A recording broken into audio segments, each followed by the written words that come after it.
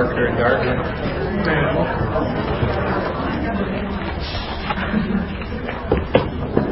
Okay, alcoholism. Page 4, alcoholism. We're going into some psych and some med-surg both with this one. I want to talk about the psychological aspects of alcoholism, called the psychodynamics.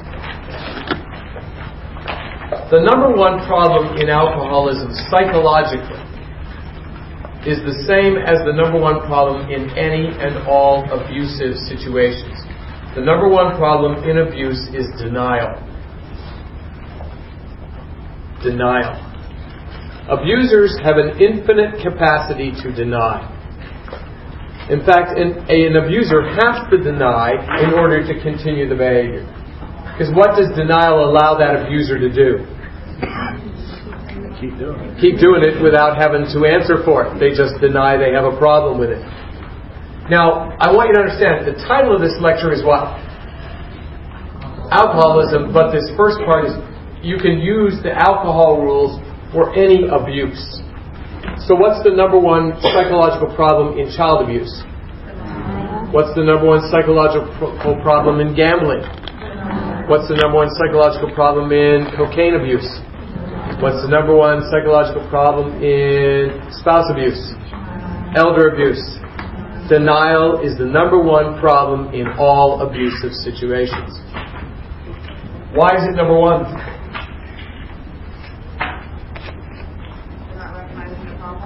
How can you treat someone that denies they have a problem? Right? So until they admit they have a problem, you've got a problem. Okay, definition. A, definition. What's the definition of denial? It is refusal, that goes in the first blank, refusal to accept the reality of a problem. They refuse to accept the reality of it. They say, I'm not an alcoholic. I can quit any time I want. I'm not a spouse abuser. We just have a really physical relationship. I'm not a child abuser. I'm just a really strict parent and my kids aren't spoiled. You see what I'm saying? I'm not a gambler. I like games of chance. I'm not a food abuser. I'm a gourmand. You know, they have all these denials about their problem. So how do you treat denial? Letter B. You treat denial by confronting it. You confront it. Confront. You confront it by pointing out to the person the difference between what they say and what they do. So how you confront someone is this. You say, okay, you say you're not an alcoholic. It's 10 o'clock in the morning, you already drank a 6-pack. You know what I'm saying? You just confront them. What did I point out? The difference between what she said, which was what? I'm not an alcoholic, and what she did, which was drink a 6-pack before 10 o'clock in the morning. You say you're not a spouse abuser, but she has a restraining order against you. You see the confrontation?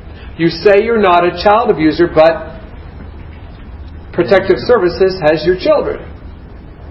You see, you say you're not a food abuser, but you're 400 pounds and you're 5'1". Do you see what I'm saying? It's my thyroid. Okay, it's your thyroid. But the point is that they will deny what they have, and you confront it by pointing out the difference between what they say and what they do. That's confrontation. Now, don't get thinking that confrontation is the same as aggression. Don't get those two things mixed up, because aggression attacks the person. And aggression says, you are too an alcoholic, you jerk, you have to admit it. Do you see, what did I attack? What did I attack? Her. You, jerk, admit it. When I confronted, did I attack her? No. You what? Say you're not an alcoholic. Okay, you say you're not an alcoholic. Did I attack you? No. No, I just said, you say you're not an alcoholic, but it's 6-pack gone by 10. I mean, you're just saying, hey. Mm-hmm. You're not saying right, wrong, good, bad, horrible, wonderful. You're just saying, hey, this is what it is. This is what I see. You confront. So don't get confrontation mixed up with aggression. Aggression attacks the person. Confrontation attacks the problem. On boards, never attack a person.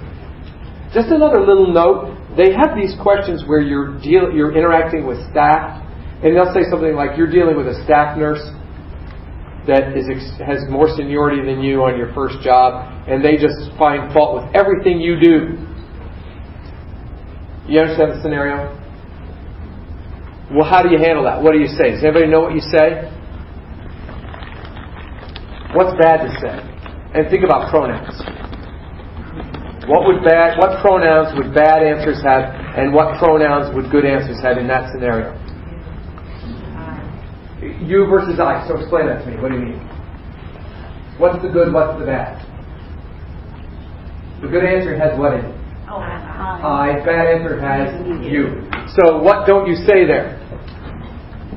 Why don't you like me? Why are you so mean? The right answer is, I seem to be having I seem to be frustrating. I seem to be having a problem, or we are seeming to not get along well. You see what I'm saying? Always, when you're dealing with psychodynamic problems with staff, use the I. I'm, not you. Do you understand that? That's a real big thing they are testing a lot now. Okay, same thing with physicians. Physicians, when you question them on the phone, don't say, you wrote the order incorrectly. You say, I'm having a difficult time interpreting exactly what you want. Do you see the difference? Okay.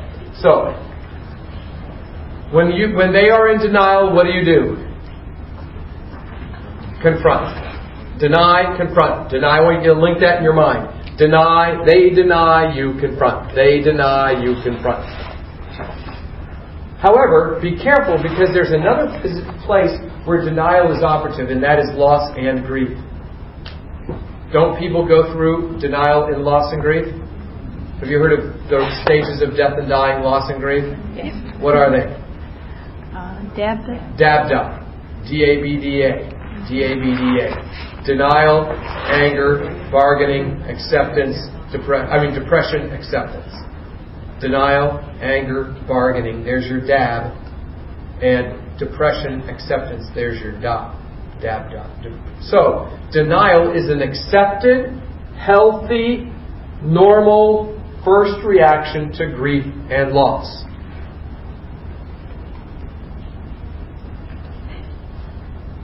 So what do you do for the denial of loss and grief? Do you confront it? What do? Support it. The word is support. You want to support it. So my point is this. When you get a patient in denial, what do you have to pay attention to get the question correct? Is it loss or abuse? Is it loss or abuse? With abuse, you what? Confront. With loss, you support. I live in Cedarville. College of 3,000 in a town of 3,000. So there's one student for every person in the town. But we were basically a farming community with a college, and we have a lot of one-handed men in our town. Why? Baler accidents. The balers amputate their hand. So we have a lot of farm machinery, one-handed baler accident guys. Can you imagine a farmer comes in, his hand gets amputated, and it's all wrapped in a bandage. The next morning, you're taking care of him, and he says, I can't wait to go home and play piano. Problem. He only has one hand, right? So he's in what? What is he refusing to accept? The reality. Is that denial, refusing to accept the reality? Yes. So he's in denial. What would you never say to him? You say you're going to play piano, but you only have one hand. That's called what? Confrontation. Now, is confrontation okay for denial? Yes, as long as it's abuse, but not if it's loss. And this guy is lost. So what do? You say, oh, well, how long have you played piano? What's your favorite kind of music? Did you take lessons? What are you allowing that denial to continue? You're supporting it because it serves a function. Is everybody getting the difference? But if you got an alcoholic says, I'm not an alcoholic, I can quit any time I want. He's in what? What's the strategy? Confront. What would be really horrible to do? Support. You wouldn't say, how long you been drinking? What's your favorite beverage? Did you take lessons? Did you ever go to have that, hurricane over there at, MacGyver's bar? You don't support it. So you see where you got two totally different answers for denial. Just pay attention to that. Okay, let's talk about the number 2 psychological problem that abusers have. And that is dependency, codependency. Dependency is when the abuser gets the significant other to do things for them or make decisions for them. In other words, the abuser says, would you call my boss? Would you go do this? Would you do that? And they do it. So who is dependent? The significant other or the abuser? The abuser is dependent. Okay. Now, codependency, on the other hand, is when the significant other derives positive self-esteem from making decisions for or doing things for whom? The abuser. So the abuser says, call my boss, tell him I'm sick. That's an example of what? Dependency. The significant other calls the boss, says he's sick, he can't come to work. Hangs up, says, aren't I a wonderful spouse because I did that, because I don't know anybody else who would do it for that jerk. What are they? How do you know they're codependent? Did they get positive self-esteem? Yeah, what did they say? Aren't I a wonderful spouse because I did that? See, they have this rather pathologic yet symbiotic relationship. One is dependent, the other gets positive self-esteem for meeting those dependency needs, and they just feed off the other. What does the abuser get out of the relationship? What does the abuser get out of the relationship? What's that? He gets to keep doing. Yeah, a life without responsibilities. He gets to keep doing whatever he wants, abusing. What does the significant other get out of it? They feel good. They feel positive self-esteem out of it. And then we sit there and we say what to the significant other? Leave him. What are you doing in that relationship? Get out of it. Right? But they can't get out of it because what's tied up in that whole thing? Their self-esteem. So, it's really kind of tough to treat. Well, then how do you treat it? How do you treat it? Well, number one, you set limits and enforce it. You set limits and enforce them. That goes fill in the blank. Set limits and enforce them. In other words, you start teaching the significant other to say the 2-letter word, no. And then they have to keep doing it. Will you call my boss? No. Would you go buy me some? No. Would you drop me off at the track? No. Would you get me a ham sandwich out of the refrigerator? Well, see, that would be okay. I'm not saying say no to everything. I'm saying say no to those things where you're feeding into everything. All right? But that's not good enough. That alone will not work. Because you must work on the self-esteem of the codependent person, or it will never work. Because as soon as the codependent starts saying no, what will the dependent abuser start saying? You don't love me anymore. You're a mean, nasty old whatever. Because you are just horrible. You're horrible. And what's that person playing right at? Self-esteem. They know what side the bread's buttered on. And they go right at that person's self-esteem, and within 10 minutes they got them emotionally manipulated right back into the whole system. So in order for this to work, what does the codependent person have to say? I'm saying no, and I'm sticking to it because I'm a good person because I'm saying no. Oh, you're nasty. I don't care what you say. I'm a good person. And that's how you have to work on it. The thing is, I worked at Lafayette Clinic in Detroit, Michigan for a couple of years. And it's mostly alcohol rehab. and seizure. And we found that when we treated codependency, dependency successfully, when we treated this problem, guess what we lost? The relationship. You know, the codependent person would go, I'm a good person, I don't need you, and why am I here? And they'd leave. So, you know, we'd solve the problem but lose the relationship. Real common. Okay, turn the page. Let's talk about manipulation. What's the definition of manipulation? It's when the abuser gets a significant other to do things for him or her that are not in the best interest of the significant other. The nature of the act is dangerous or harmful. What goes in the blanks is interest and harmful. Interest and harmful. So how is this like dependency? How is manipulation like dependency?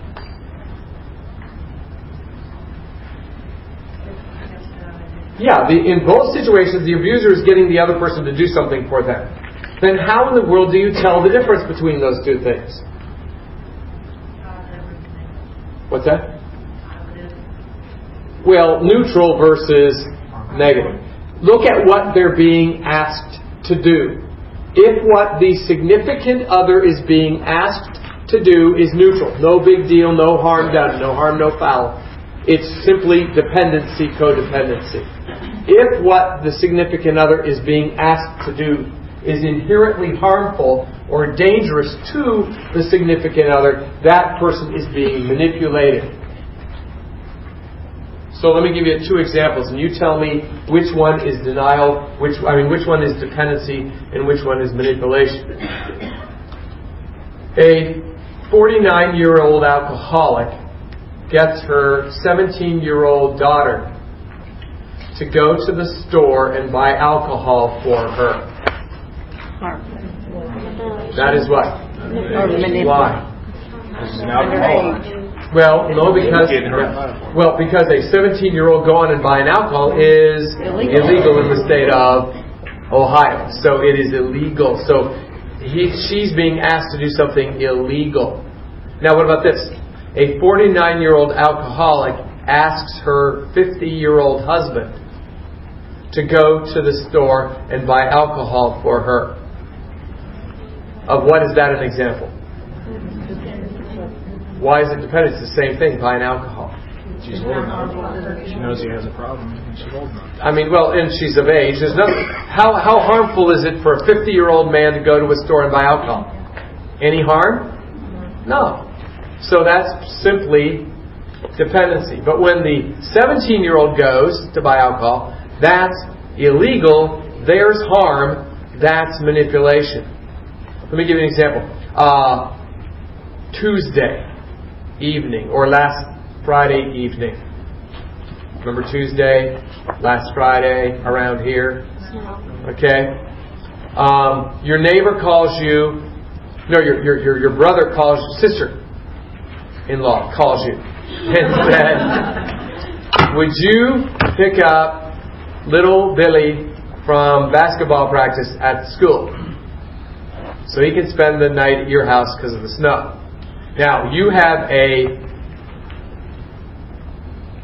what's four-wheel drive what? Hummer, Jeep. What's best in the snow? Not ice, the snow. What four-wheel drive? Some big.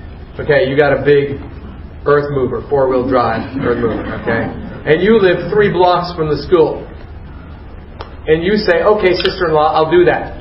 You are being what? She is being dependent on you. You're being codependent because you'll say, "Oh, aren't I a wonderful brother-in-law for doing this," right? What if your sister-in-law calls you? She's got the 4-wheel drive all-terrain vehicle. And she lives 3 blocks from school. She asks you to pick up her son and take him to your house. You have a Kia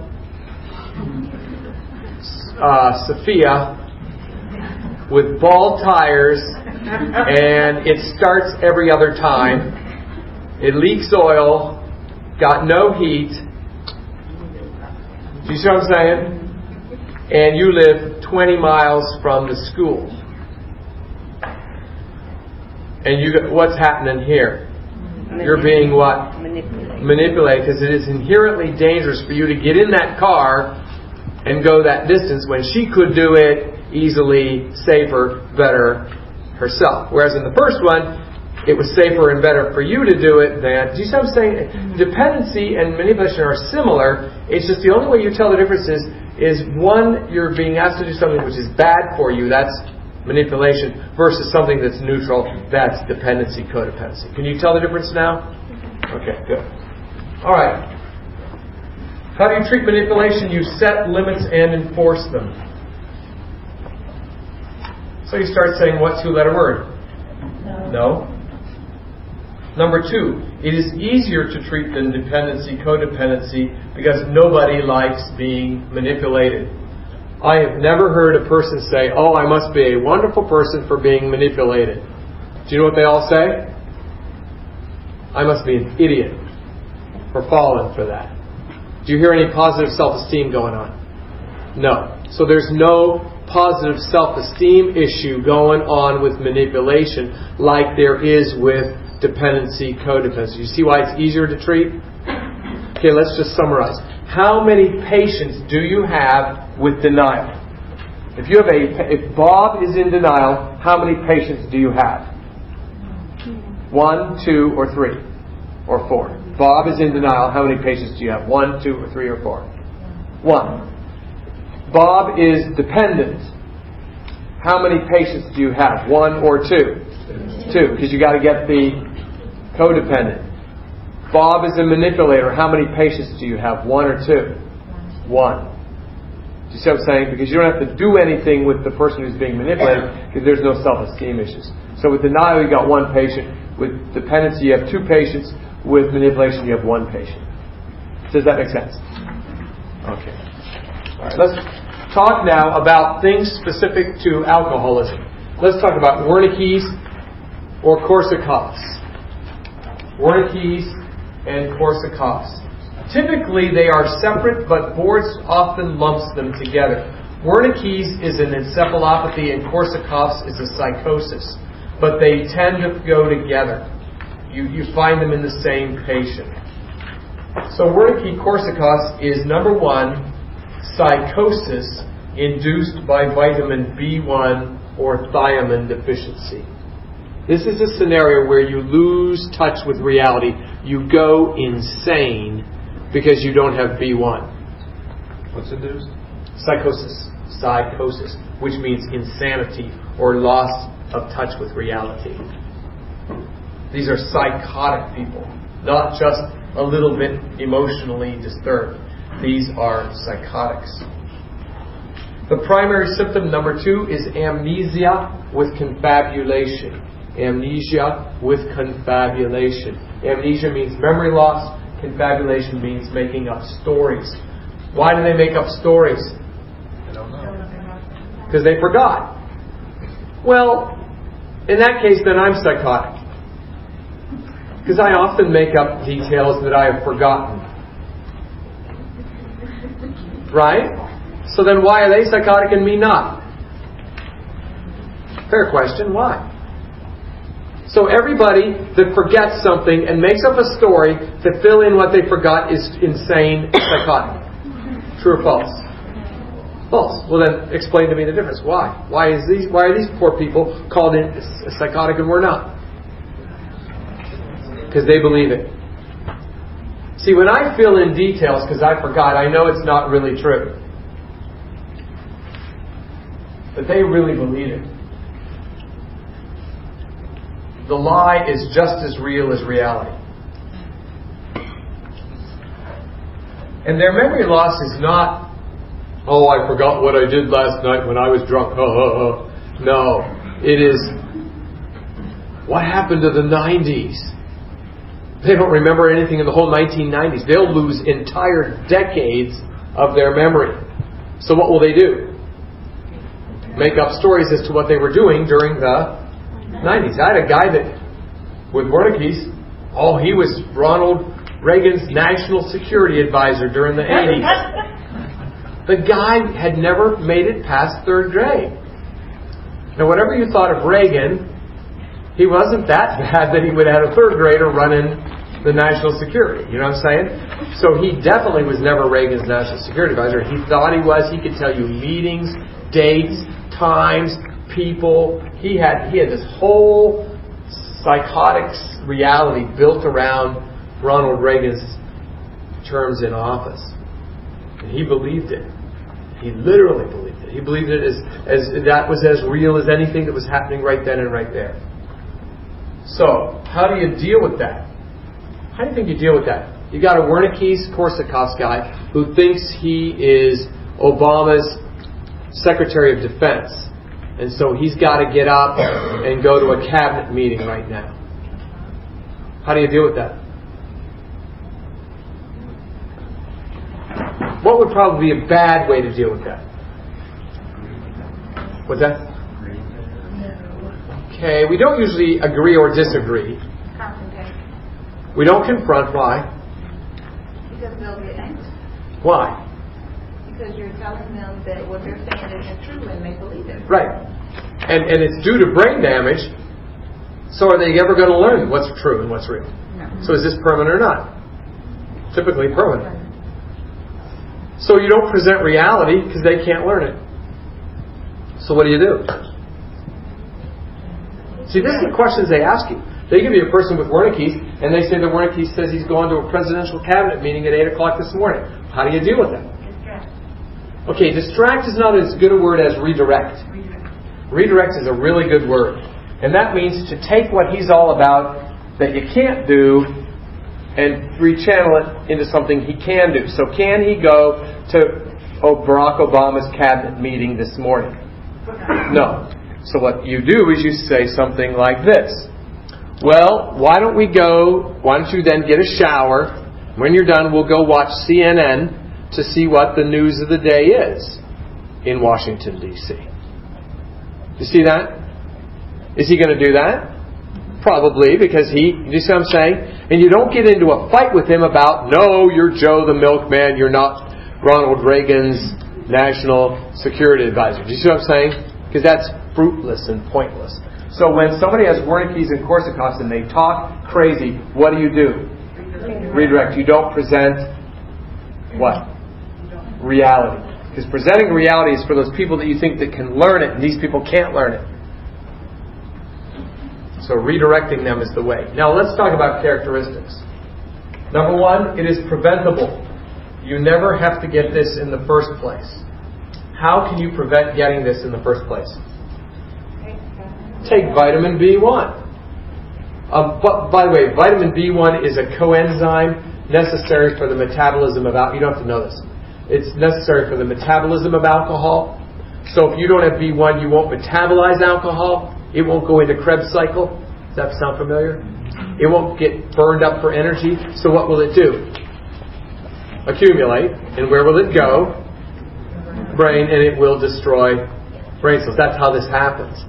So all they need to protect the brain is to take vitamin B1, and then any alcohol they drink will be what?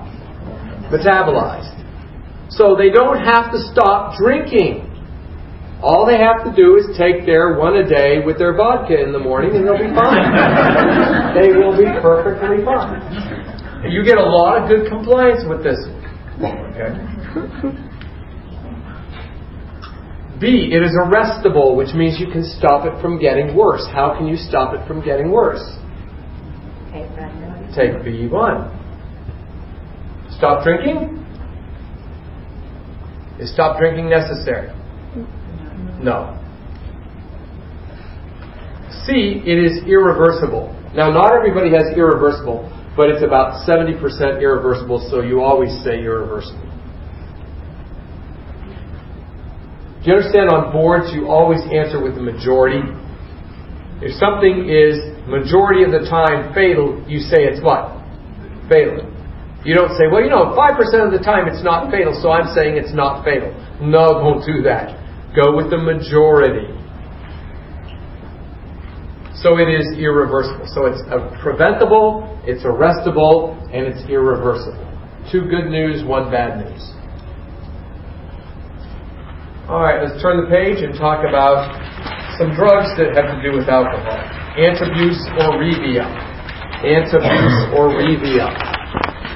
Does anybody know the generic name for these drugs? Disulfiram. Disulfiram.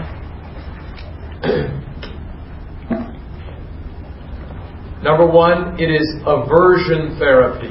Aversion therapy. It's a form of aversion therapy. Now, what aversion therapy is this. The word aversion means a really strong hatred for something. A gut hatred for something. What we want alcoholics to develop is a gut hatred for alcohol. That's what we're trying to do here. Well, how do we do it? Well, we give them this drug. Now, you don't have to write this down, but just sort of listen to this for a second. When you take this drug and it gets to a blood level in your blood, if you drink alcohol, it will interact with that chemical in your blood and make you super sick to your stomach.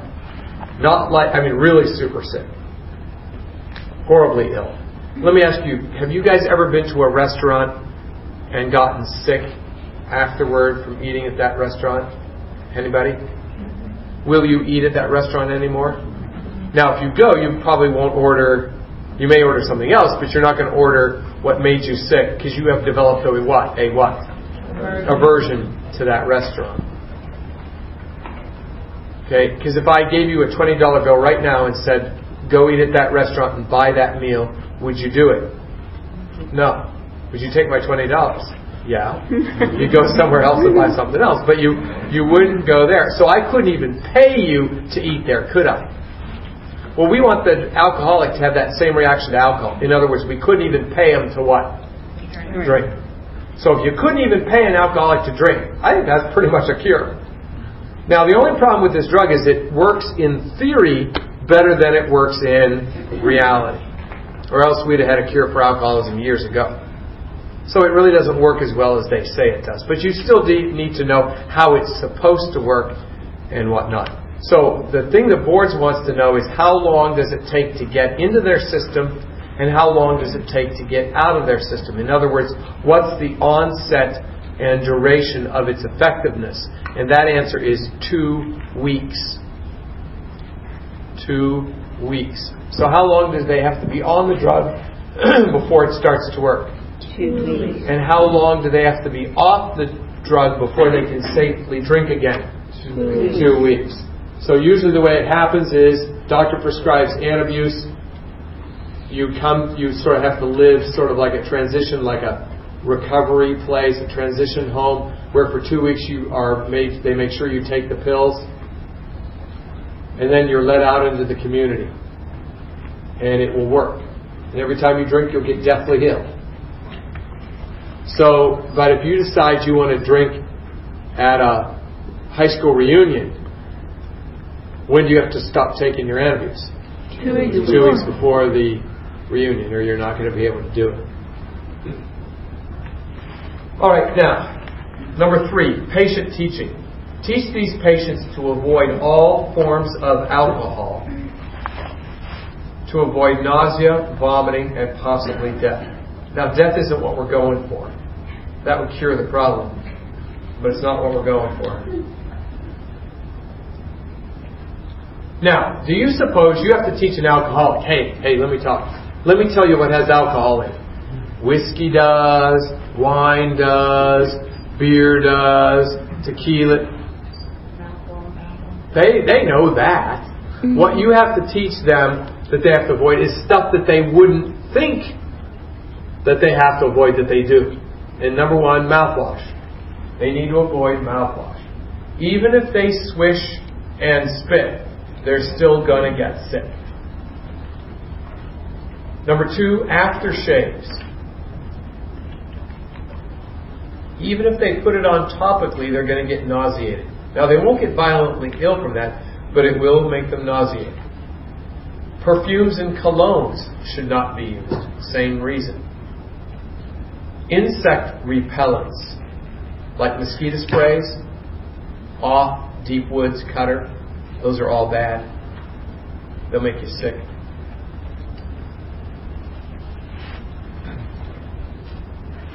Any over-the-counter that ends in the word elixir. E-L-I-X-I-R. Because what do all elixirs have in them? Alcohol. Dimetapp elixir, Robitussin elixir, Dayquil elixir, NyQuil elixir, Tylenol PM elixir, Benadryl elixir.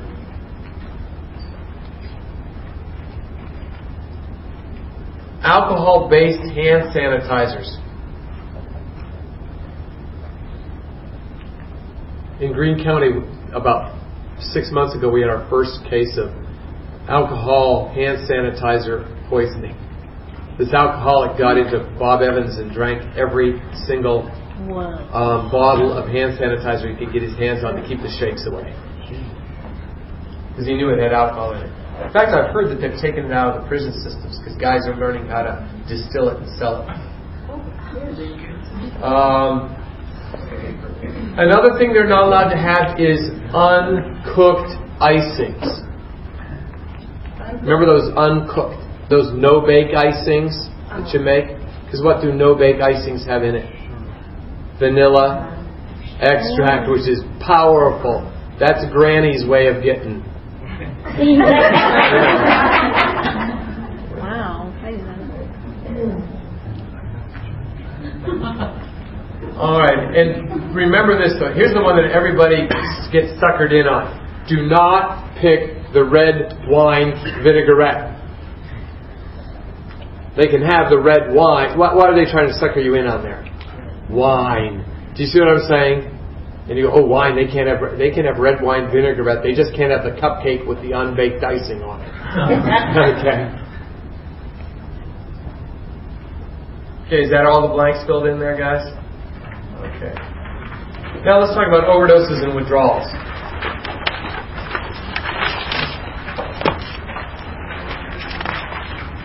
Bad news. You got to know all your drugs, all the overdoses, and all the withdrawals. Good news. You only have to answer 2 questions to get them all correct. It's an easy way of knowing them. So here we go.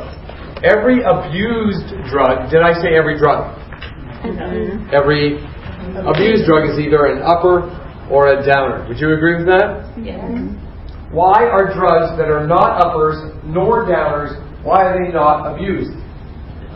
They don't do anything. Right? Although there is an exception. What is the number one most abused class of drug that's not an upper or a downer? Laxatives in the elderly. The elderly abuse laxatives. But that isn't upper or downer. That's inner or outer, I guess. I don't know. But every abused drug is an upper or a downer. Correct? Okay.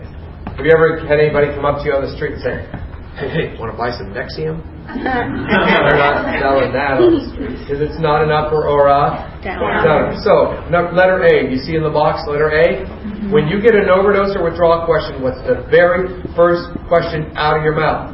Is the drug an upper or a downer? That's the very first thing you must establish. That is the first step you take in getting the question correct. Now, let's talk about uppers versus downers. The names of the uppers are caffeine, cocaine, PCP/LSD. What are those? PCP, LSD, what are those called? Psychedelic hallucinogens. Sounds like up to me. And then another class are the methamphetamines. METH amphetamines. Methamphetamines. Crystal meth, all that stuff that you buy at the grocery. You know, you buy the Sudafed, all the decongestants, and you cook it down. That's the upper meth.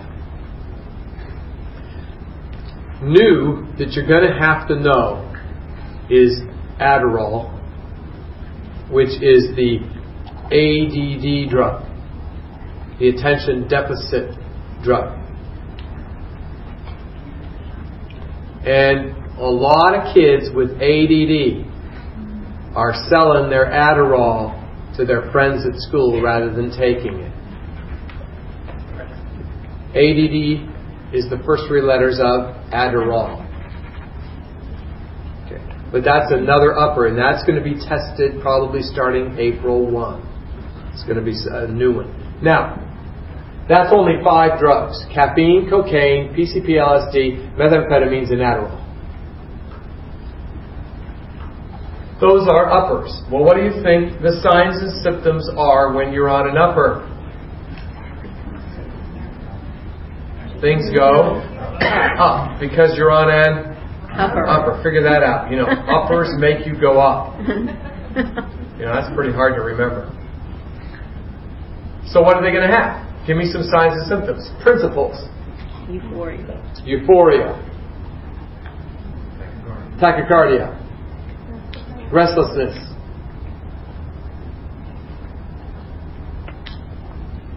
Irritability. Bowels. What are you going to? What's the bowel stats going to be? Borborygmi, diarrhea. What are the reflexes going to be? What numbers? 3 and 4. Flaccid or spastic? Spastic. Are they going to respiratorily arrest or seize? Should you have a suction machine or an ambu bag? Are you getting this idea?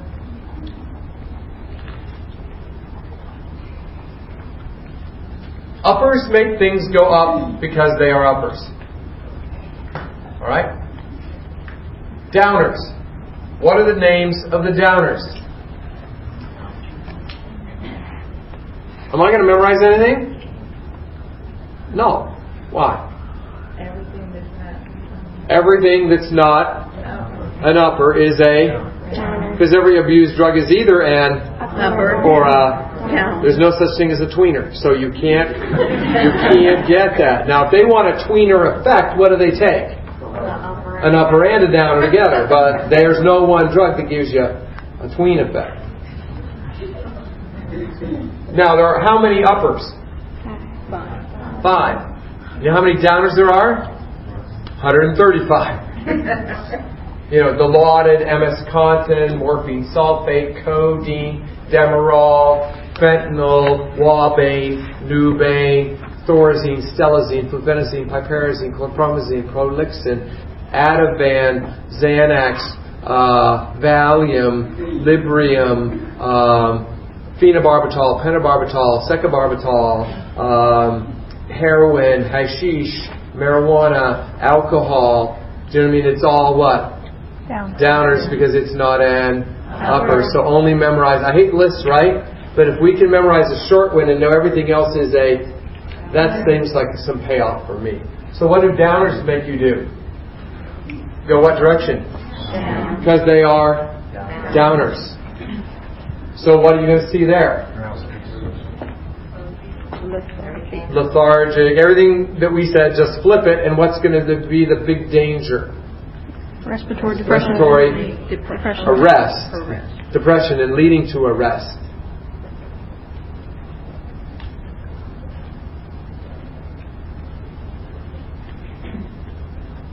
What do you think about this? Your patient is high on heroin. No, high on cocaine. What's critically important to assess? And one of the answers is B, which says making sure that the respiratory rate is above 12. What do you think? He's high on cocaine. Is a critical measurement making sure that the respiratory rate is above 12? No, why? It's going to be high. There's no way he's going to even be close to 12. You got the wrong patient. But they're trying to sucker you into thinking, respiratory rate. No, you know what I mean? Yeah, respiratory rate's important, but not in this patient because this patient wouldn't have a respiratory arrest because they're high on an upper, which makes everything go up. You'd rather check their reflexes. Do you see what I'm saying? And we go, ABCs. Did you hear that? Airway. Respiratory rate less than 12. Wait, ABCs is not a great rule, guys. If you've been living by ABCs, you've been shortchanged for a very long time. It's a very poor rule. I will show you better rules than ABCs. ABCs is a vast oversimplification. How many have used ABCs to get answers? How many have used ABCs? How many have gotten about as many right using it as you get wrong using it? How many you get quite a bit wrong using it? How many get it all right when you use it? Are you understand? How many would say ABCs doesn't really work that well for me? It doesn't. It shouldn't, because it doesn't. Okay. It's a vast oversimplification, but we'll get to that later. All right, B. You see where we're at? B. After you know whether the drug is an upper or a downer, the second thing you ask yourself is, are they talking about overdose or withdrawal?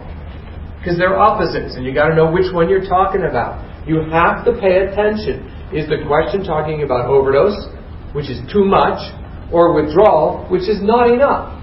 If you don't pay attention to that, you will miss the question.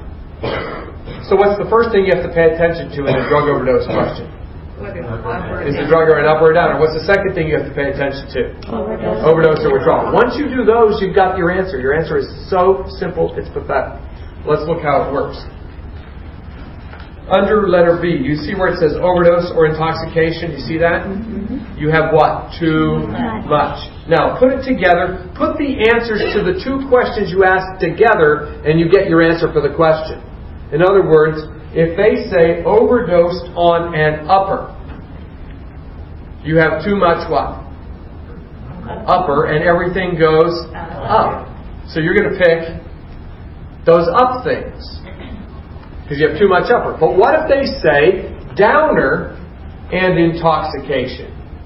In that case, you have too much downer, which makes everything go down, and it's going to go the opposite of what the other one did. You see the point here? However, what if they talk about withdrawal? In withdrawal, you don't have enough. You have too little. Well, let's put it together. If you have withdrawal, downer, you don't have enough downer. If you don't have enough downer, everything goes... No, okay, I'm doing it backwards. Yeah, on your page it says you don't have enough upper, right? Too little. So too little upper makes everything go down, and then too little downer or not enough downer makes everything go up. Does everybody see the logic in that? So upper overdose looks like what other situation? Upper overdose looks like what other? Downer withdrawal. And downer overdose looks like upper withdrawal. So in what two situations would respiratory depression and arrest be your highest priority? In which two situations would respiratory arrest and depression be your highest priority? Downer, overdose, and upper withdrawal. Exactly. Which two would seizure be your biggest risk? Upper overdose and downer withdrawal. Do you see what I'm talking about? So what's the first question you ask yourself?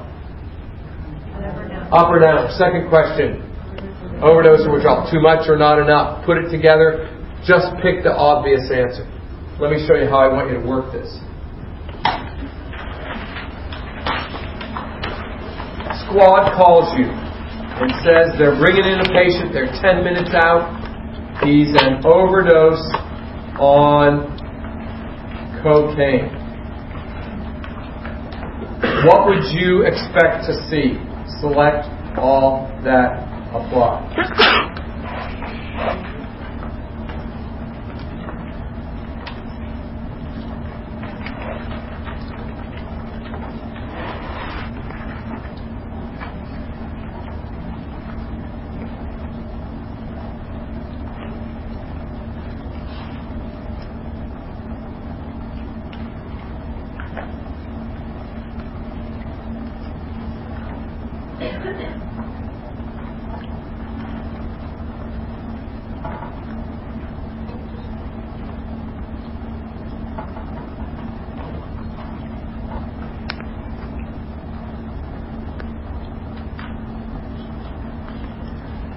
Person's overdosed on cocaine.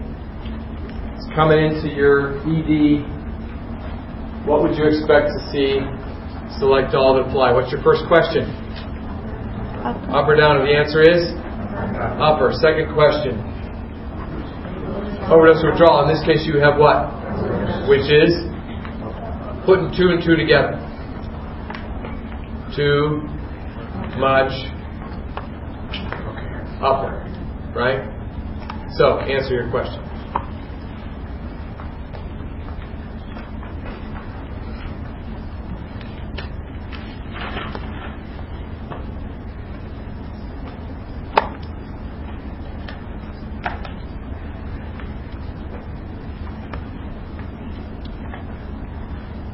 And remember, this is a central nervous system drug, not an autonomic.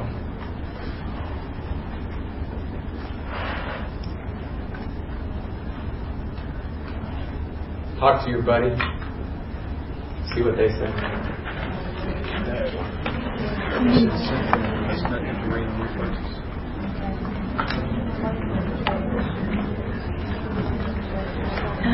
Yeah, but wouldn't it?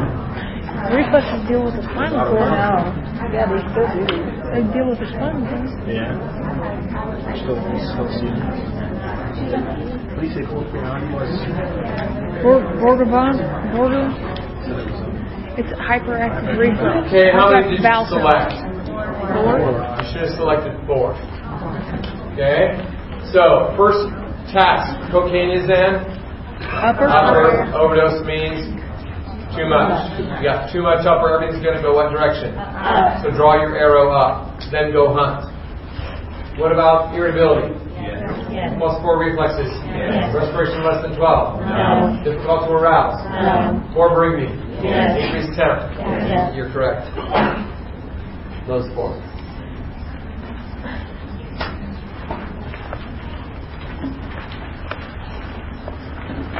You're caring for a client who's withdrawing from cocaine.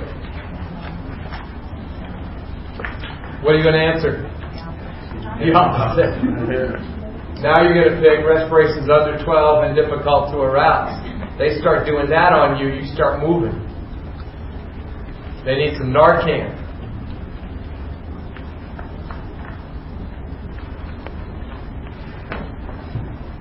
Okay. Are you seeing the idea? So do you have to memorize all these drugs? No. Turn the page. Let's talk about drug abuse in the newborn, or drug addiction in the newborn. This is a real hot topic because we have a lot of babies born nowadays to addicted moms.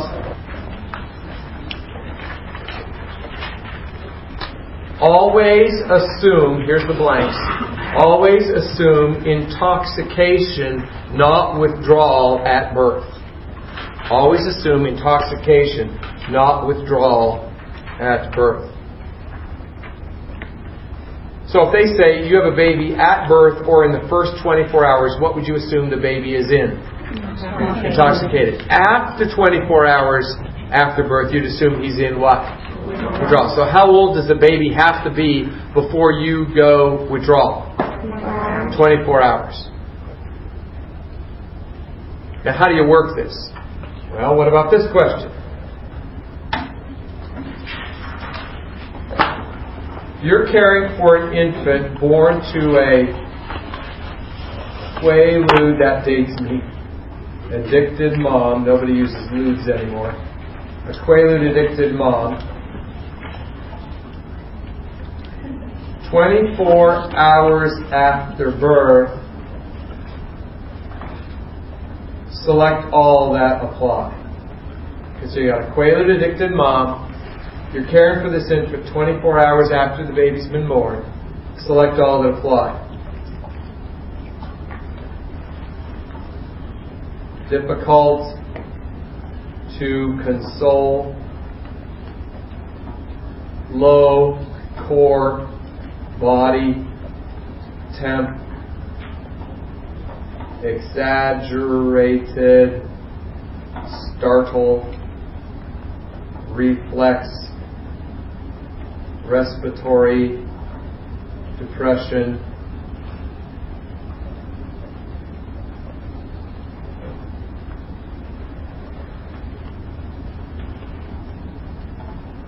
and seizure risk.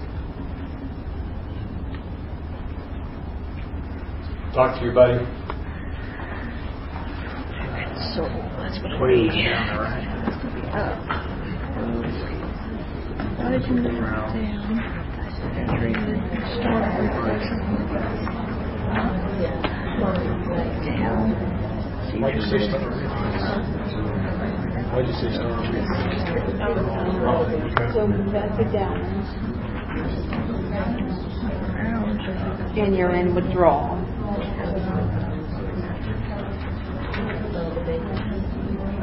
The things that go down.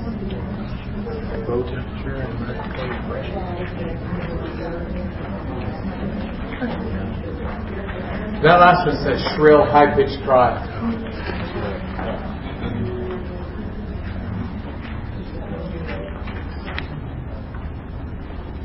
How many did you select? 2. You should have selected 3. Okay, so Quaaludes, what are they? Downers. How do you know they're downers? They're not in It's not on the upper list.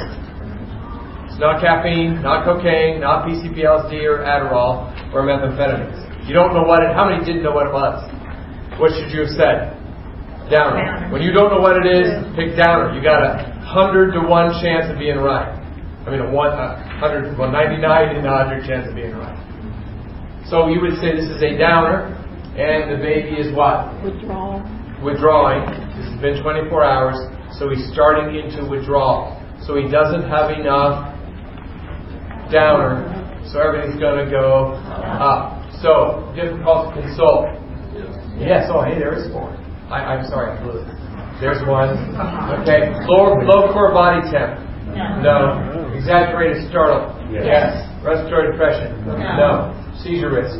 Shrill, high-pitched cry. Yes, I'm sorry, I didn't. I wasn't thinking. Now, how many of you are really good at Quaalude newborn situations? How many thought you were? Do you see what I'm saying? It's not that hard. In fact, Boards doesn't really expect you to know this. They just want to see if you know some what?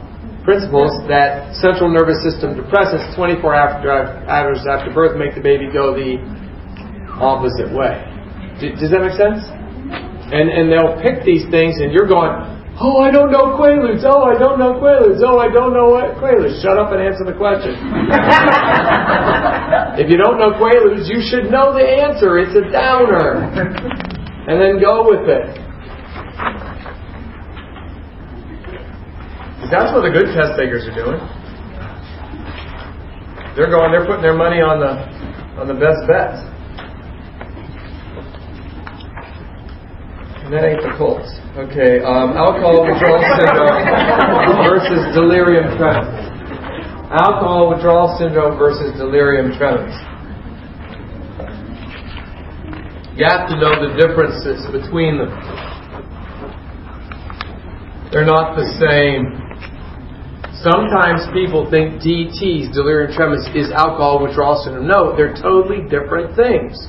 When Board says alcohol withdrawal, they mean you're withdrawing from alcohol. When they say delirium tremens, you're in delirium tremens. They are very different. Do not think they're the same. Letter A. Every alcoholic goes through alcohol withdrawal. They all do 24 hours after they stop drinking. So when an alcoholic stops drinking alcohol, within 24 hours they will all go into withdrawal syndrome. Every single one of them.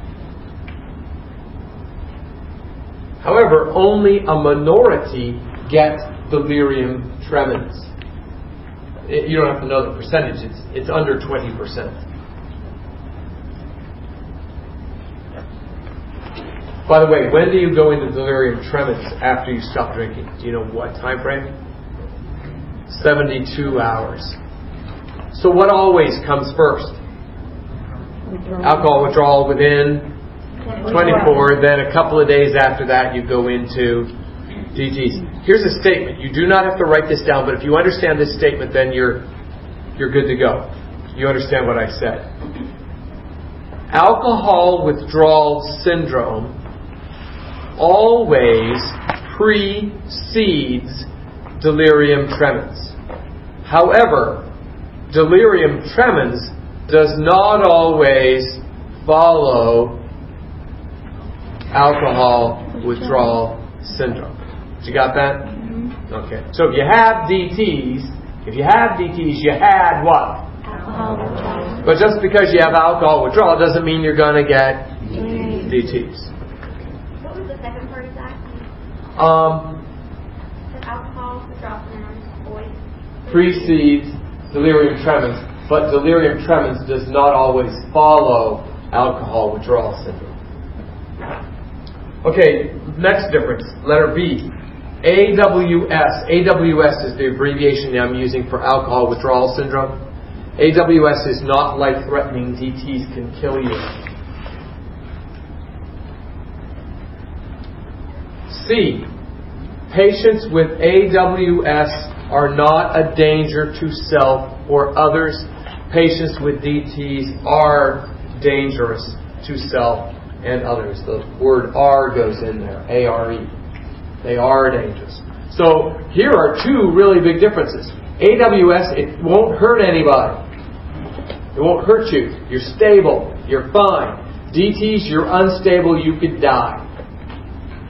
Second big difference. AWS, they are not going to hurt anybody. Yeah, they're loud and obnoxious because they're withdrawing from a downer, which makes everything go up. They're going to be loud and obnoxious, yeah, but they're not going to hurt anybody. But a DTers, you have to assume is dangerous because they are dangerous. All right, now those differences will translate into differences in care, which we will outline in the table below. Let's fill in this table about the differences between AWS and delirium tremens. First column, first row. Does everybody know what box I'm in? First column, first row, under AWS.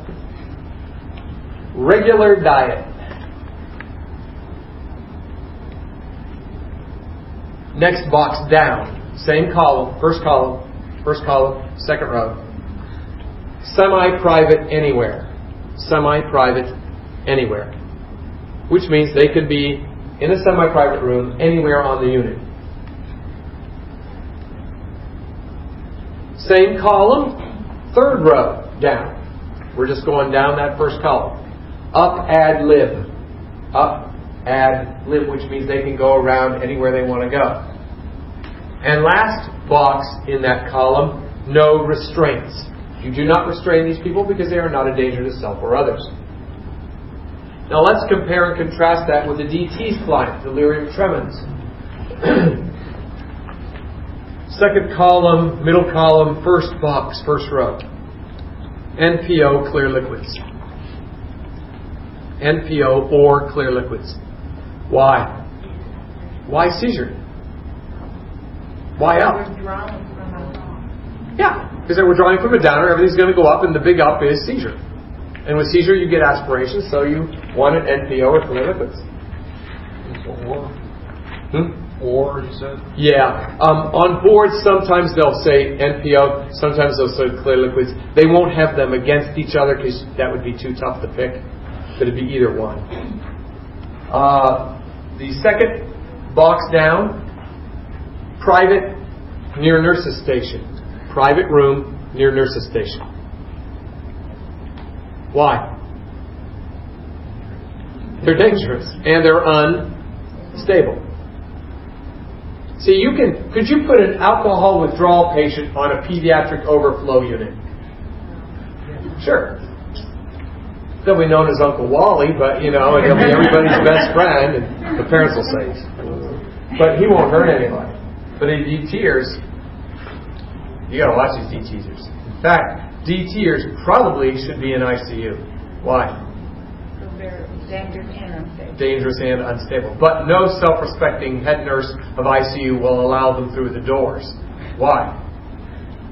Because they're screaming and yelling like banshees. And they don't want that destabilizing the rest of their population. So they usually get stuck on step-down units. But if you, as an LPN, would you accept the assignment of a DT's client? No, because they're unstable. As an RN, would you accept the assignment? Yes, but what would you have to do with the rest of your assignment if you accept DTers on Med-Surg? Decrease your workload. Somebody else may have to take 7 while you take 3. Okay? And remember, it's a perfect world on boards. Everybody will be fine with that. The other nurse will they'll be fine with that. Yeah, I'll take 9, you take 2. You know, it's fine. So what kind of reasoning is really a kiss of death on boards? What line of reasoning? What kind of thought process that you would do in answers which would really be bad? Saying, oh, I wouldn't do that because what? I don't have enough staff. I don't have enough experience. I don't have enough time. I don't have enough money. We don't have enough resources. No. On boards you have what? A perfect world. You have all the money, all the time, all the staff. Everybody's cooperative. Everybody's happy. Everybody wants to make it happen. They even don't mind their assignment being changed every hour. Okay. Okay, let's talk about the next thing down. They are on restricted bed rest, which means no bathroom privileges. If they have to use the facilities, we have bedpans and urinals for them. Whatever. And lastly, they must be restrained. Why must they be restrained? Because they are dangerous.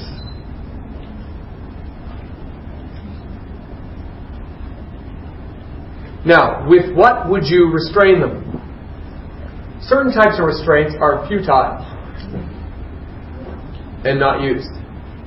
Some are appropriate. What would be some that would be appropriate and some that would not? Do you know? What about soft wrists? Yes or no? Yes. No, they'll get out of that. That's not enough. That's not safe enough. What about 4-point softs? No, that's not. They can get out of that. They need to be in a vest or 2-point locked leathers. Now, what does 2-point mean? 2 extremities. Which 2 extremities? No, not 2 arms. An arm and a leg. Which arm, which leg? Opposite. You always lock down one arm and the opposite leg in 2-point. That's what it means. That's what you're supposed to do. Now, you rotate that every 2 hours, so what do you do 2 hours later? You switch it. Now, what would you do first? Their right arm's locked down, their left leg's locked down. What would you do first? Lock the left arm, then the right leg, then release the... Yeah, don't release them first. You'll only make that mistake one time. And then you'll go, oh, okay, I got it now. You'll remember. Now, what do they both get? Well, they both get an antihypertensive, a blood pressure pill. Why would they get an antihypertensive? Why? Because everything is going up. Why is everything going up?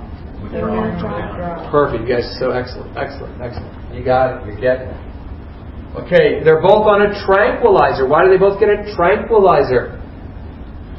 Because they're up. And why are they up? Because they were drawing from a downer. And they both get a multivitamin containing B1. Why? Wernicke's and Korsakoff's to prevent that. I always say, no B1, you B1. One of those phrases. You know, no B1, you'll B1. And then that last box I shaded. And I shaded that so that you obsessive compulsives, 2 weeks from now, when you go over this lecture, there was nothing you missed. You don't need to call everybody in the class and find out what was in that last box, what was in that last box. Nothing goes in that last box. Okay? All right, let's talk about some drugs. and then we'll take another break. Drugs. Aminoglycosides. This is a powerful class of antibiotics. As far as antibiotics go, they're the big guns. You know what I'm talking about? When nothing else works, pull out your aminoglycoside, you know? It's like the aminoglycosides are to infections like that scene in Indiana Jones when the big Arab guy comes out with a scimitar, you know, and he starts like this, and Jones pulls out a gun and shoots him. Well, they're like the gun. You know, they're going to blow it away. But you don't use it unless what? Nothing else works. These are dangerous. Now, Boards loves to test these. Why does Boards love to test these drugs? Because they're dangerous, and this is a test of safety. And do you know these drugs? They're in the top, from my experience, these show up probably in the top 5 most commonly tested groups of drugs on Boards. You don't have to know this because I'll repeat it several times, but probably the most common group of drugs you have to know for Boards are your psych drugs. And we'll get that on Sunday. The second most common are the insulins, which we'll talk about tomorrow. The third most common are the anticoagulants, which we'll talk about tomorrow. The fourth is digitalis, which we'll talk about today. The fifth are the aminoglycosides. Then you got to know your steroids, your calcium channel blockers, your beta blockers, your pain meds, and your OB drugs. Those are the big 10. And we hit all of them. Okay? So, these are real important to know. Now, here's the deal. For aminoglycosides, think the following.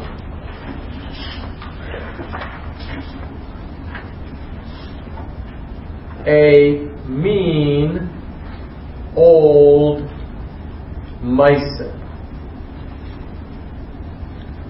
When you see the word aminoglycoside, from now on, I do not want you to think aminoglycoside. I want you to think amine old mycin. Do you hear the similar sound? Amino, amine old.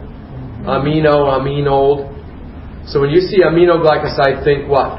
Amine old mycin. Okay, now, what does that tell you? Well, here's what that tells you. The letter B. They are antibiotics used to treat what? Well, if they are mean, old drugs, what kinds of infections would they treat? Serious or non-serious? Serious. Life-threatening or non-life-threatening? Resistant or susceptible? Gram-positive or gram-negative? Gram-negative. So you got the resistant, serious, life-threatening, gram-negative infections are treated by what? A mean old mycin. So you treat a mean old infection with the mean old mycin. Do you hear what I'm saying? So would you use these drugs to treat sinusitis? No. Why? It's not a mean old infection, so don't use a mean old glycoside. What about tuberculosis? Ooh, that's a mean old infection. I use a mean old mycin. What about septic peritonitis? Is that a mean old infection? Mm-hmm. Yep, so I use a what? A mean old mycin. What about otitis media? No. Middle ear infection. Is that a mean old infection? No. Do I use a mean old mycin? No. What about bladder infection? No. What about fulminating pyelonephritis? Yeah. Septic shock. Yeah. Infection of third-degree burn wounds over 80% of your body. Yeah. Got it? What about viral pharyngitis? No. Strep throat? No. So, use a mean old mycin when you got a mean old infection. And never any other time. So, mean old tells you what it treats. Mean old infections. The mycin tells you what they end in. Good news. All aminoglycosides end in mycin. They all do. And that's letter C. All aminoglycosides end in mycin. But you know what the bad news is? Not all drugs that end in mycin are aminoglycosides. Rats. Wish that would work, but it doesn't. But don't despair, because most drugs that end in mycin are mean old mycins. There are 3 of the mycins which are not these drugs. And the 3 mycins which are not mean old mycins are erythromycin, zithromycin, and clarithromycin. What do all the mycins that are not mean old mycins have in them? Thro. So I say, if it ends in mycin, it's a what? Mean old mycin. But if it has throw it off the list. Do you hear what I said? If it ends in what? Mycin, it is a mean old mycin. But if it has throw in it, throw it off the list. It is no longer a what? Mean old mycin. So would you use clarithromycin, zithromycin, and erythromycin for sinusitis? Yeah. Yes. Would you use it for tuberculosis? No. Would you use streptomycin for otitis media, sinusitis? No. Would you use it for tuberculosis? Yes. So the mycins are mean old mycins, except the thromycins, which are little old, harmless, no big deals. So watch out for your thromycins. They're a little tricky. So if you see thromycin, do what with it? Throw it off what list? The mean old list. So it's just a little old. Some examples: clindamycin, cliomycin, bleomycin, dactinomycin, adriamycin, streptomycin, kanamycin, bleomycin. All these mycins. Now, what are the toxic effects? Letter E. This is what they really key in on. What are the 2 toxic effects? Now, what do all these drugs end in? Mycin. What English word sounds like mycin? Mice. So when you see mycin, I want you to think mice. What is the most famous feature of the world's most famous mouse? Ears. So that's to tell you these drugs are what?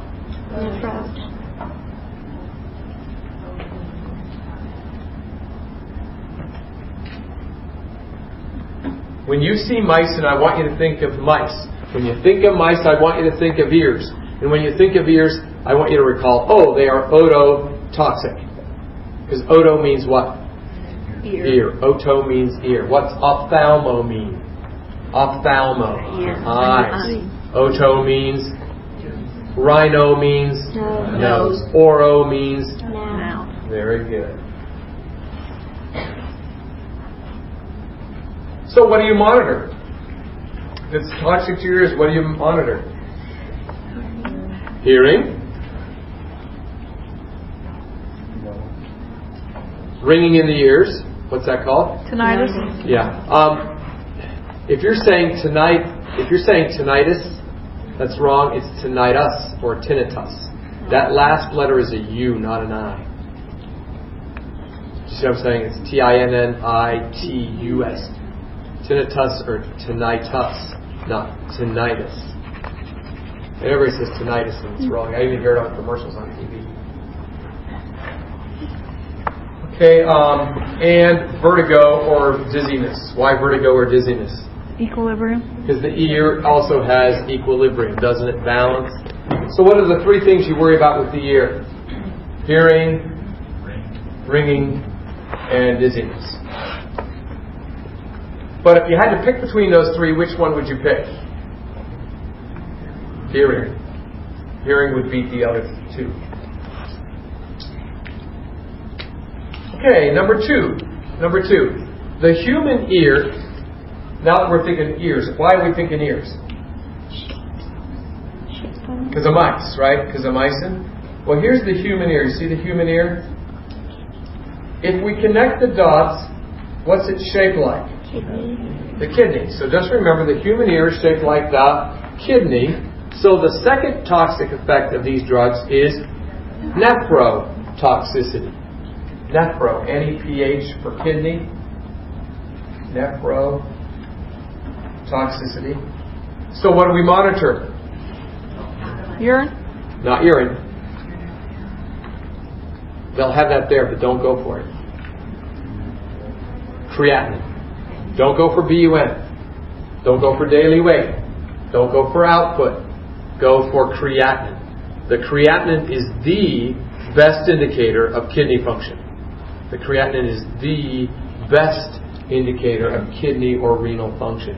If they told you serum creatinine versus 24-hour creatinine clearance, which one of those would win as the best?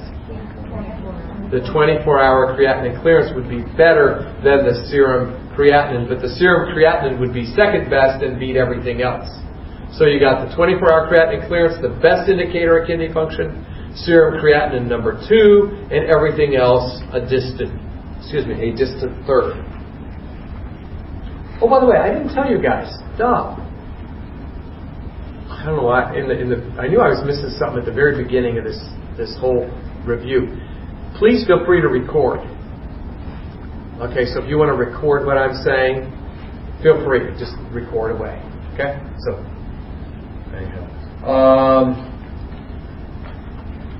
now, do you see this ear kidney thing here? I want you to have a visual of the number 8. You see how the number 8 fits in a kidney real nicely? You see how that shape fits? I want you to remember that the number 8, that's number 3 there. The number 8 drawn inside the ear reminds you of 2 things about these drugs. Number 1, they are toxic to cranial nerve number 8, which is the ear nerve. And you administer them every 8 hours. You don't give them Q6, Q4, Q2, continuous drip. You give them every what? 8 hours. All right, let's turn the page. What's the route? IM or IV? IM or IV is the route. You give these drugs IM or IV. Next point. Do not give these drugs PO because they are not absorbed. Do not give them PO. They are not absorbed. So if you give a oral mycin, what will happen? It'll go into your gut, dissolve, and do what? Go right through, and you're making expensive stool. Because it's not going to be what? Absorbed. And if it's not absorbed, it will have no systemic effect. That's why it has to be given IV or IM. Not because it's going to hurt you, it just isn't going to do anything. Now, except in 2 cases. There are 2 cases where we want to give these mean old mycins orally. And the first case is hepatic encephalopathy, called hepatic coma. Have you heard of liver coma or hepatic coma? I hope you've heard of it, at least heard of it a little bit. It's when your ammonia level gets too high. Do you remember that? The ammonia gets up there and it pickles your brain, and you go into a coma and you could die. Well, what is the treatment goal in hepatic coma? Reduce what blood level? The ammonia. The goal in hepatic coma or hepatic encephalopathy is to get the ammonia down. That's the goal. Well, oral mycins will do that.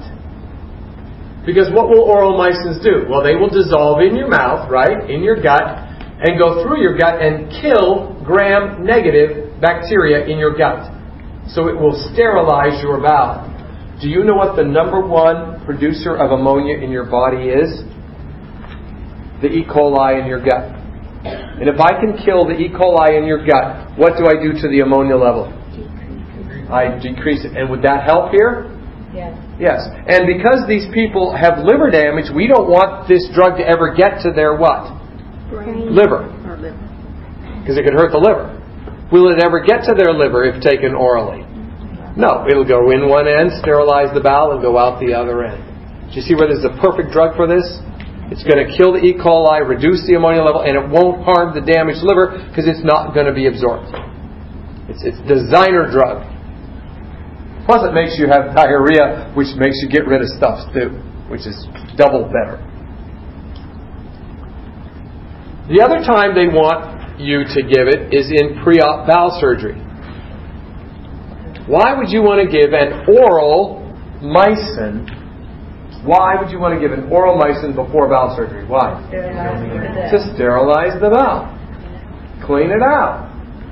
Better than enemas. So for a few days before bowel surgery, what might a patient take? An oral mean old mycin. Will we have any ototoxicity or nephrotoxicity with this? No. Why? It's not absorbed. Now, if it went IM or IV, we would have ototoxicity and nephrotoxicity, but because it's not absorbed, we won't. So in both cases, the hepatic encephalopathy and the pre-op bowel, what did the oral mycin do? It sterilized your bowel, did it not? So what is the number one action that an oral mycin will have? Sterilize the bowel. So these oral mycins are called the bowel sterilizers. Now there are any of these drugs would do it, but there are two of them that are used exclusively for bowel sterilization, and they are neomycin and kanamycin. Neomycin and kanamycin. So what do I want you to remember about neomycin and kanamycin? That they're bowel sterilizers, right? Because that's all they're going to be used for. They're taken orally for the purpose of sterilizing your bowel. So you have, whenever you see neo or can, what should you think of? Bowel sterilization. Now, how do I want you to remember that? I have this. Do you see where it says this? Do you see it says, "Remember this military sound off"? Do you see that? Do you ever see or hear or experience a military situation where the troops are marching down the road or jogging down the road and the drill sergeant says, "Da da da da da da da," and the troops go, "Sound off, 3, 4. You know what I'm talking about, like a cadence? You got what I'm talking about here? Well, think of this military cadence. It's rather weird, but it'll work for you. The question that the drill sergeant asks, you see the cue there? The question the drill sergeant asks is, "Who can sterilize my bowel?" Okay, who can sterilize my bowel? That's what the sergeant asks. Well, the troops are going to shout something back. In answer to that question, the answer will be, "Neo can." Because he said what? Who can? So they say neo can. Neo what? Mycin, and can mycin. So neomycin and kanamycin. So whenever you see neo or can, what should you think? Who can sterilize my bowel? You'll know they are bowel sterilizers, and you'll know what you're talking about. Alright? Now, don't look at your book. Don't look at your book. I say aminoglycoside. You say? Okay, which tells you they treat what? Renal infections. Like what? Serious, life-threatening, resistant, gram-negative things. They all end in? Mycin. Except for the throat. Correct? When you see mycin, you think of what rodent? Mice. Which makes you think of? Ears. Which tells you they are? Ototoxic. So you monitor their hearing, ringing, and dizziness. And the ear is shaped like the? A. So they are also? Nephrotoxic. So you monitor their? Creatinine. And what number do you draw in the ear? 8. So cranial nerve number 8 is damaged, and you give it every? 8 hours. What route? Do you give it PO? Why? Not absorbed. But if you give it PO, what will it do? Sterilize your bowel. What two situations do you want bowel sterilization? Hepatic encephalopathy and pre-op bowel. Who can sterilize your bowel? neomycin, and kanamycin. All right? So do you know those drugs? Yeah. Get it from mean old mycin. Okay, so you can know the whole shoot match. There isn't a question they would ask you about these drugs that does not cover. That covers it all. Okay. I had a nurse I was touring Miami Valley Hospital about 4 or 5 years ago, and a nurse comes up to me in the hallway and says, "Who can sterilize my bowel?" And I said, "Excuse me?" And she says, "Who can sterilize my bowel?" And I said, and she says, "Answer the question." And so I said, "Neo can?" And she said, "Yeah, I had your class a year and a half ago." And I felt like saying, "Honey, you can delete this stuff after this. You don't have to keep this stuff forever." But evidently it stuck with her. Maybe it'll stick with you guys. Hey, let's talk about trough and peaks and go on a break. Trough and peak levels there at the bottom of the page. Trough means when the drug's at its what? Lowest, and peak is when the drug's at its highest. I call them tap levels because that tells you the order you do things in. What do you do first? T, draw your trough. A, administer your drug. P, draw your peak. So I teach students tap. Trough, administer, peak. So when is the peak drawn? After the administration. When is the trough drawn? Before the administration. Tap. T-A-P. Well, what's the reason for drawing tap levels? What we call narrow therapeutic window. Have you heard that term, narrow therapeutic window? And that means there's a very small difference between what works and what kills. So if a drug has a very small difference between what works and what kills, what will we draw on them? Taps. If they have a wide range, will we draw taps on them? No. So let me ask you this. What's the smallest dose of Lasix you ever gave or saw given? Lasix, furosemide, the diuretic. I've seen 10, 5 or 10. What's the most you've ever seen? 80, 120. So it goes anywhere from 10 to 120. Is that a narrow or a wide range? So would you draw troughs and peaks on Lasix? No. What about Dig? What's the lowest you've given of Dig? 0.125. What's the highest you give of Dig? 0.25. That's only 0.125 difference. That's pretty narrow. Would you do a peak and a trough on a Dig? Yeah. Yes. So these mean old mycins all have what drawn on them? Taps, because they have what?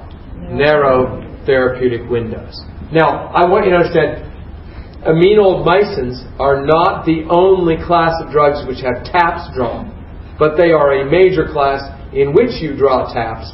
Therefore, that's why I'm talking about it here. Do you understand what I'm saying? This discussion of troughs and peaks could apply to a lot of other drugs besides these, but it definitely applies to these. So what boards will want to know is when you draw it. When you draw the trough, when you draw the peak. Good news. You don't even have to know what the drug is, because it depends on the route, which is great. This would be a fantastic question to get a drug you never heard of, because it doesn't matter. The route matters.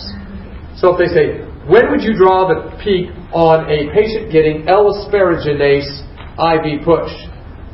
What does not matter at all? L-asparaginase. What matters? IV push. Okay, so let's talk about this. Troughs. We'll fill in the trough column first. When do you draw a sublingual trough? A trough when you draw the trough before you give a sublingual med. 30 minutes. 30. That's 30. I'm not saying 13. 30. 30. 30 minutes before the next dose. So if the med is being given at 10, sublingually, when do you draw your trough? 9:30. 30 minutes before that next dose. Let's talk about IV. We're going down the column. When do you draw a trough before an IV med? 30 minutes before the next dose. 30 minutes before the next dose. I am. When you draw the trough, 30 minutes before the next dose. When you draw a sub-Q, 30 minutes before the next dose. And lo and behold, what do you think the answer is for a PO med? 30 minutes before the next dose. So how hard is a trough question? Not hard. Not hard, because it doesn't matter what drug, and it doesn't matter what route. It's always 30 minutes. So how many trough questions do you want on your licensing exam? 75. In LPNs, you want 85. Because you're going to ace it. So don't sweat it. Great place. Other people are going to be sweating bullets and you're going to be laughing. Okay, the peak. Now, sorry to say the peak is going to change. It's not going to be like the trough. But here again, it won't depend on the drug. It will depend on the route. Because I'm going to say something that is correct. Do not write this down, but this is true. The same drug given by two different routes at the same time will have two different peaks. I give PO morphine and IV push morphine at the same time. I'm going to have two peaks. It's the same drug. However, two different drugs given at the same time by the same route will peak together. Morphine and Phenergan. Two different drugs given IV, same route, at the same time will peak together. So what determines the peak? The drug or the route? The route. So always pay attention to the route. So let's talk about it. When do you draw a sublingual peak? 5 to 10 minutes after the drug is dissolved. 5 to 10 minutes after the drug is dissolved. IV, 15 to 30 minutes after the drug is finished. Why did I say finished? Not when you what? Hang it. You don't start your clock when you hang it. You start your clock when it's finished. When the bag is empty. Then you go 15 to 30 minutes after that. What if they told you were going to give... Sorry, let me explain on that.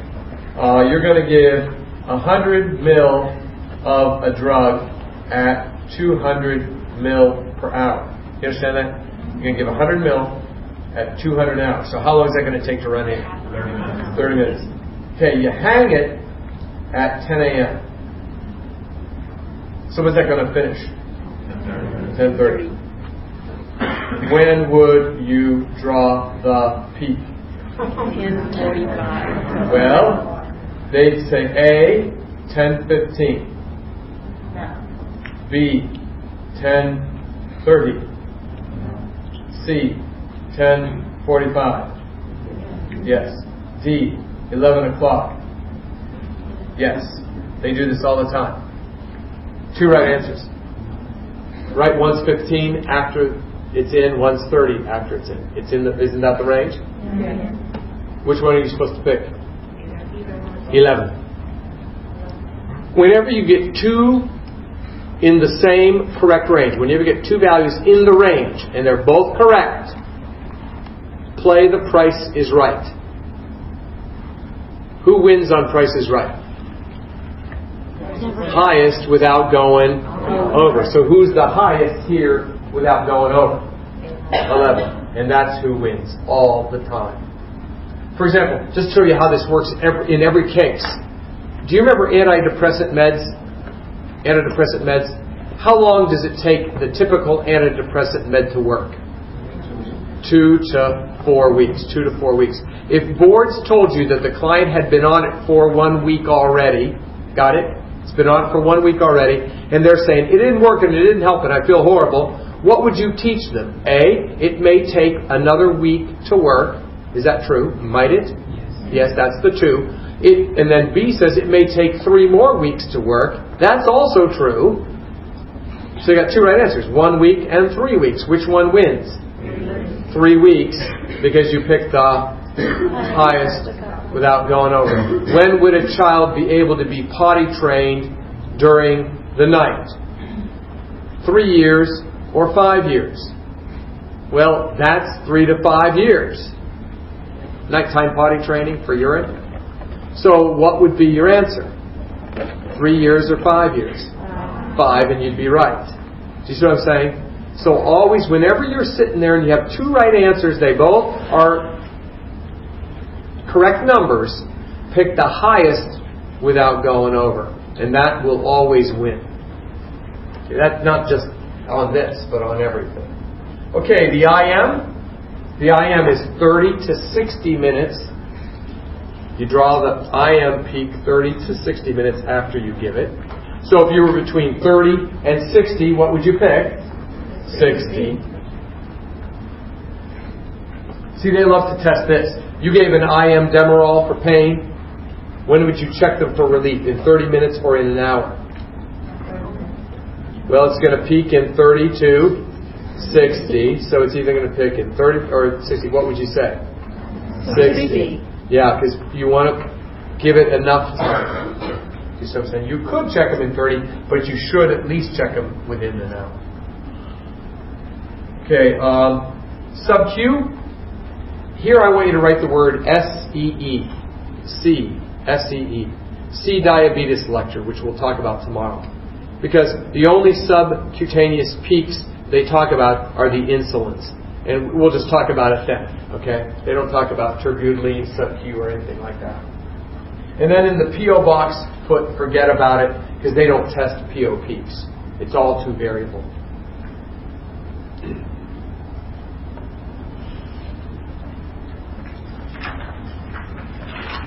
All right, come back at 7:20, and we'll finish up for the day.